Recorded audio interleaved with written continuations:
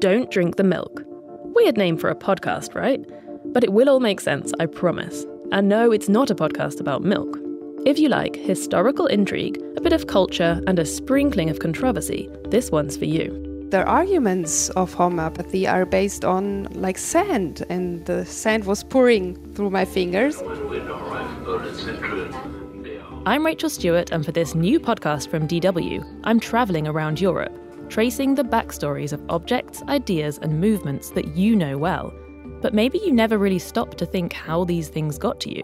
Condoms are known as French letters in the 19th century. Syphilis is the French disease, but in France it's the Italian disease. Join us to follow the strange journeys of these everyday things and see how they change shape as they're exported through time and around the world, by force, by chance, or by choice. The less appealing the passport seems, the more dodgy stuff is probably going on. And yes, we're picking the juiciest stories, ones with a little mystery or drama along the way. We've got a lot to explore. Colonialism. Migration. Alternative medicine. Digital revolutions. Actual revolutions. And even some edible or rather drinkable stuff too.